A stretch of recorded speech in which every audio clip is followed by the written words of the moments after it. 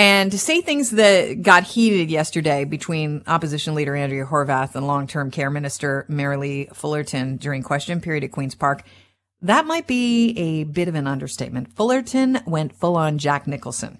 You can't handle the truth. Well, let's start off with the wind-up and the pitch.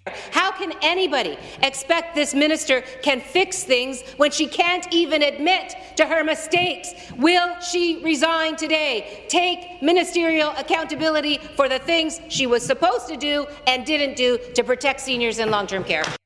And the swing? If the leader of the opposition had done her job during the time that the previous government neglected long-term care, if you had been a voice, if you had taken the opportunity that you had, years and years of runway that you wasted, that the leader of the opposition closed her eyes to. Go back to the Hansard. Look how many times she even bothered to mention the long-term care word. Look at your failure. I was left to pick up the pieces from a devastating 15 years of neglect. I will not be spoken to that way by the leader of the opposition that neglected this sector, and the opposition at the time neglected this sector. Order. I think we can all agree that this was the mess. I will not be spoken to that way by the leader of the opposition that neglected this sector, and the opposition at the time neglected this sector. Order. What does that even mean, I will not be spoken to this way? Why? Because you shouldn't have responsibility? It's your file, lady. No offense, but that's ridiculous. What, because you're a doctor? Come on. Doctors are people at the end of the day. They have a degree. They have important jobs, but give up the I will not be spoken to like this. I think that that is so incredibly hurtful and disrespectful to the people that lost 3,928 of their loved ones. That's how many people died in long-term care during this pandemic. How about a little compassion? Dr. Vivian Stamatopoulos joins the show now. She's a long-term care advocate and professor at Ontario Tech University. Doctor, no disrespect to doctors when I say that. Look, I've got a couple of doctors in the family, but at the end of the day, that was hard to hear. Oh, I mean, just when you think she can't display more ignorance and disrespect to these families, she doubles down and tops it every time. It's astounding. You know, when she came out last week and said that, you know, she didn't start the fire, but she ran into the fire to fix and save these people. From that to this, it's just, there is no bottom with Minister Fullerton. There is zero accountability. I mean, she seems fundamentally allergic to accountability. And I can tell you from speaking to the families, and I have numerous group chats going with dozens of families at any given time who are just livid and feel like they've been continually kicked while they're already down. It's just one kick after another. And it just seems unending. I mean, there is no bottom. Let's talk about the exchange itself and some of the points that were made. I think Andrea Horwath, when Minister Fullerton suggested that she was responsible, was a bit rich. When Minister Fullerton's been in that position for, is it 3 years? And Andrea Horwath has only been leader of the opposition for about that long. So what is she even talking about? Is there any credibility at all in what Minister Fullerton said? No, it is. We've reached a new level of insanity at this point, frankly, because you're blaming the opposition for what you failed to do in your leadership. I mean, you're in charge, Minister. Andrea isn't. You have the power. And if I'm going to be very honest, from an advocate perspective and from the family perspective, we've spoken to Andrea Horwath several times. She has actually showed that she is concerned and cares, and she has tried. And numerous NDP MPPs have tried to table bills that would help the ongoing crisis in long-term care, and they've just been shot down consistently. For instance, can you name some of them? Of course, the Time to Care Act, which would legislate the care standard right now, the minimum 4-hour care standard, which we so desperately need. They're trying to tell us they'll give it to us in 5 years, which is laughable, and it will help nobody in long-term care right now. Nobody. And you know, I know that you work in this, and you're right. You're really close to the problem here. And obviously you can see where the solution would fit. Could we do it quickly? Sure we could. And the best part is, it wouldn't cost them money, the government, because if you legislate it, then you force the hand of the majority for-profit owners to have to hire more staff, plain and simple. So this is a win-win. The only people that would lose by that, frankly, would be the CEOs and the shareholders, because the municipal homes and the not-for-profit homes, we know, are staffed better, especially the municipal homes. So this isn't even an issue with them. It's really to force the for-profit's hand. And clearly, she seems to be protecting the for-profit industry and their interests and their bottom line at the behest, unfortunately, of our residents and the staff. So it's clear that this has been a problem. The problem has been growing for years and years. We don't have the room that we should have in long-term care. Yeah. We don't have the staff in long-term care. This wasn't, there might be a bit of truth, a kernel, a nugget, a nut, like a seed's worth of truth in what Fullerton says, that this is a problem that she inherited. There were solutions to the problem that she inherited, maybe not, broad scope-wide solutions that would turn things around right away, but might have saved lives during COVID-19. Is there, can she be with any kind of legitimacy pointing fingers at the Liberal government, and what could have been done to change things, or what should be done now, I guess? I mean, of course, every subsequent government has passed the long-term care buck, so to speak, and I pointed this out. But the Liberals, of course, they had their part in this too. But the Liberals did something that the PCs, when they took power a year later, did not do. The Wynne, on her way out, had passed a bill that would levy up to $100,000 in financial penalties against these bad actors who repeatedly fail to comply with the legislation. And that would have so desperately gone far to really helping these people to change their bad behavior, because we know all they get right now is a written warning. That does nothing to change behavior. So they could have brought that back up and used that, but they didn't. Instead, when they took power, Minister Fullerton started with, halting the resident quality inspections, which are those crucial unannounced inspections that even the long-term care ministers and the Auditor General, both of their reports said, you need to bring back these immediately. That was a big mistake that your government halted these. We used to have one per year before this government, and then went down to 9 in 2019. I mean, 9 out of 626 homes. Ridiculous. Had an unannounced inspection. And that was under her. That was her choice. That was her ministry's decision. So what she's doing is she's leaving it up to actual family members to do unannounced visits. And then they complain and nobody hears them. Absolutely. That's what's happening now. And we've seen, as you can expect, a explosion in the critical incident, which is the family-driven complaints, because unfortunately, we're not being able to proactively find the mistakes and the errors beforehand. So now we've seen an explosion in the critical incident injuries. So, I mean, this is just failure. It's failure. And she had a role and has a role in this failure. And don't even get me on the pandemic response, because she literally, I don't see one area where she excelled in the pandemic. Does that shock you that she's a doctor and she didn't even excel? It does shock. And what's further shocking is that even the long-term care commissioners, in her testimony, which I remember clearly, said to her, wow, in your notes, you pointed out earlier than most of these doctors, that asymptomatic spread was a potential, that we should be worried about this. And yet she did nothing to ask for universal masking. Hospitals had it, in mid-March. Long-term care didn't get it till April. I mean, those weeks were deadly of delay. So many errors, not conducting a staffing blitz ahead of the second wave, not implementing proper infection prevention and control leads in each home ahead of the second wave, things that we told her needed to be done that were being done in other provinces that learned lessons after the first wave. Failing to get the military in the homes in the first wave fast enough, which led to the 26, dead upon arrival from dehydration.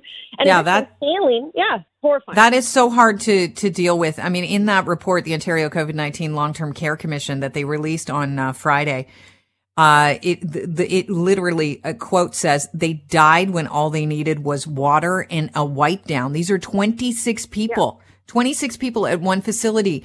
Are we going to see criminal charges? Like, I think the average person thinks this is ridiculous. Why don't we have criminal charges lodged against long-term care homes? Absolutely. And I remember after that first military report came out and Premier Ford came up there and did his little song and dance and said, there will be accountability. If we have to get the police involved, we will. Nothing has been done. No home has been charged. No licenses have been revoked. Instead, they passed legislation which would shield them from COVID-19 liability.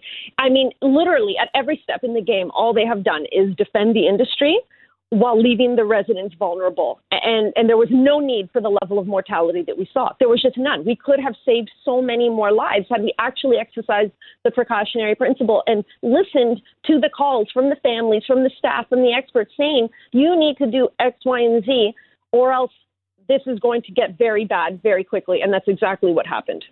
Dr. Stamatopoulos, I want to ask you point blank here a question that it's really going to put you on the spot, but does Marlee Fullerton need to step down? Yes, but I know she won't. I know Ford will not make her step down. Nobody has stepped down. Nobody has been, removed from their posts, with the exception of that fellow who went traveling, but he stepped down himself, which is hilarious that he stepped down. But Minister Fullerton won't after the worst humanitarian crisis in our collective long-term care history. But she maintains that nothing was her fault and they went in and fixed the problems. I mean, it is a new level of deflection and denial than I've ever seen in my life. Can we fix this problem? Because I understand that we're starting to loosen. The government has announced that we'll be loosening some of the restrictions in long-term care homes. Some long-term care home residents have been actually able to step outside for the first time in a year and breathe some fresh air and have the sunlight fall on their face. We're hearing now if you're fully vaccinated and your loved ones are fully vaccinated that they might be able to come in, that we're going to get the opportunity to touch people again. I mean, it seems like a long time coming. But here we are at this stage in the game. Do you think we could have reached this point a lot sooner? Oh, absolutely. And to be honest, yesterday's release was just a lot about nothing. That was a lot about a PR stunt is what it was, because families have been in since September. The essential family caregivers have been hugging, have been having close contact. They've been doing close personal care. I mean, this is known. And we have reports from months ago after the, vaccinations started to get underway that homes were starting to resume communal dining and activity. So, I mean, this was like, what? This was a distraction? Yes, of course it was. I mean, look over here. I know, exactly. Try not to look. We're doing something nice after the two scathing reports. Meanwhile, that was already in place. And if you talk to families, what they want is an increase in the number of visitors allowed.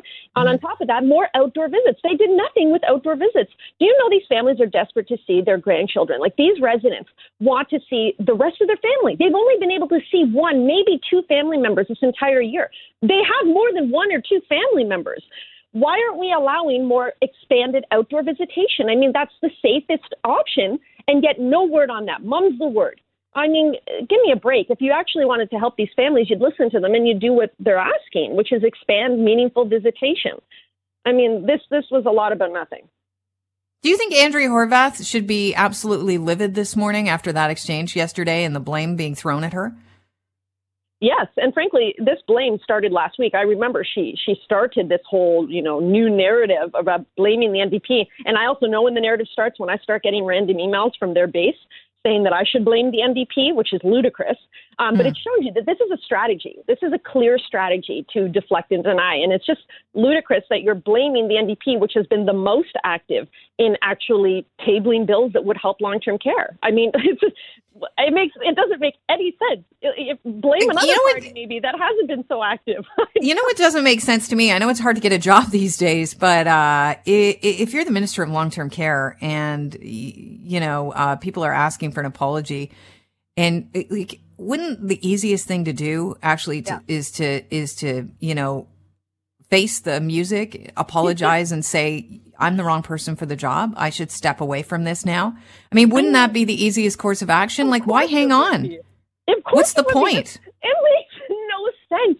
But just fundamentally, and I was having this conversation with a few families yesterday, like from just a basic human empathy perspective, I constantly apologize for these families, to these families, for what happened by this government. I had nothing to do with it. I had no power. If I could have, my God, I would have been doing a lot more than she did.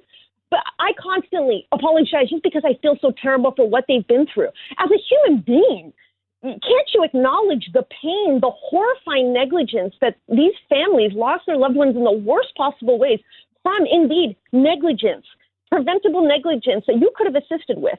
I just got Sorry to interrupt. I just got an email from a listener, and it popped up, and I want to read it out to you because it's great that I saw it while you're on the line.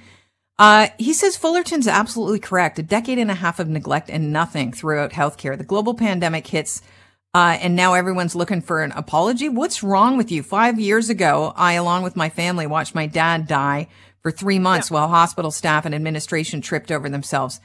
It's useless. So what do you say to that? Well, listen, apology will only go so far. And families, and I've been very clear in my advocacy, an apology in the absence of action that will actually make amends following that apology is useless. So, yes, do the families say that apology would be nice and would be just a dignified thing to do? Of course. But words are just words. What we want more than anything, what families say to me all the time is, we don't want this to happen to other families. All we care about is that these people who have power finally start doing what needs to be done to make meaningful change. Because right now they're just making superficial changes which don't actually force the hand of these for-profits to do the right thing. It's amazing to me to sit here and watch, and then they say, well, we're throwing all this money, all these billions, but they're on changes that do not address the root causes of the problems, so the problems will never go away. Use that money fruitfully in areas like permanent wage increases, like legislating the care standard right now, like bring back that bill from Wynne, and actually have penalties with teeth that hit these bad actors where it hurts their pocketbook. That's the only language they speak. They don't care about these residents' quality of life. They care about their bottom line. That is their basic fiduciary responsibility, is to create profit. And that's, don't even get me going on how we need to phase out profit, because that is a cancerous model in this sector. But in the interim, heavy penalties would go a long way. None of that is on the table, and I don't understand why. Doctor, let me ask you this before I let you go. This is also from that same emailer who clearly, lost a loved one in the system. So I feel for them. And so they're coming at it from a different perspective. This doctor actually goes as far to say, that, advocates like yourself should claim responsibility. What do you say to that? How hard is it to actually change things within the system? I mean, unless you have the power, it's next to impossible. And I even, in my testimony with the long-term care commissioners, I talked about how a lot of this is because of regulatory capture. And frankly, the for-profit lobby has captured the interests of the entire industry. And what we are seeing is the changes that are levied are ones that really protect them. And I mean, Bill 218 is the most glaring example of that. We shielded them from COVID-19 liability while doing nothing to protect the residents, or actually, upholding their rights against negligence and to be provided safe and dignified care. That didn't happen. And we have done nothing to hold the bad actors to account. We protected them. They created legislation to protect them. So respectfully, give me a break. The advocates have been fighting the families, and I lost a loved one 2 weeks before the pandemic hit. And it was not under good circumstances. And that's a large part of the reason why I advocate, because I understand what these families have been through. And I know the problems firsthand as well. But we are trying so hard, and it feels like you're just hitting your head against the wall because they're not listening. And what can you do if a government just refuses to listen to the families, to the experts? You keep hammering, you keep rattling that cage. And you give up and do nothing, right? And well, Dr. Stamatopoulos, you don't sound like somebody who's going to give up anytime soon, and I'm thankful for that. Also thankful that you're so generous with your time, because I've kept you a lot longer than we probably told you I would. That's but okay. I'm going to let you back at it. It's been a really interesting conversation with you. Thanks so much for joining the show. Anytime. Thank you so much.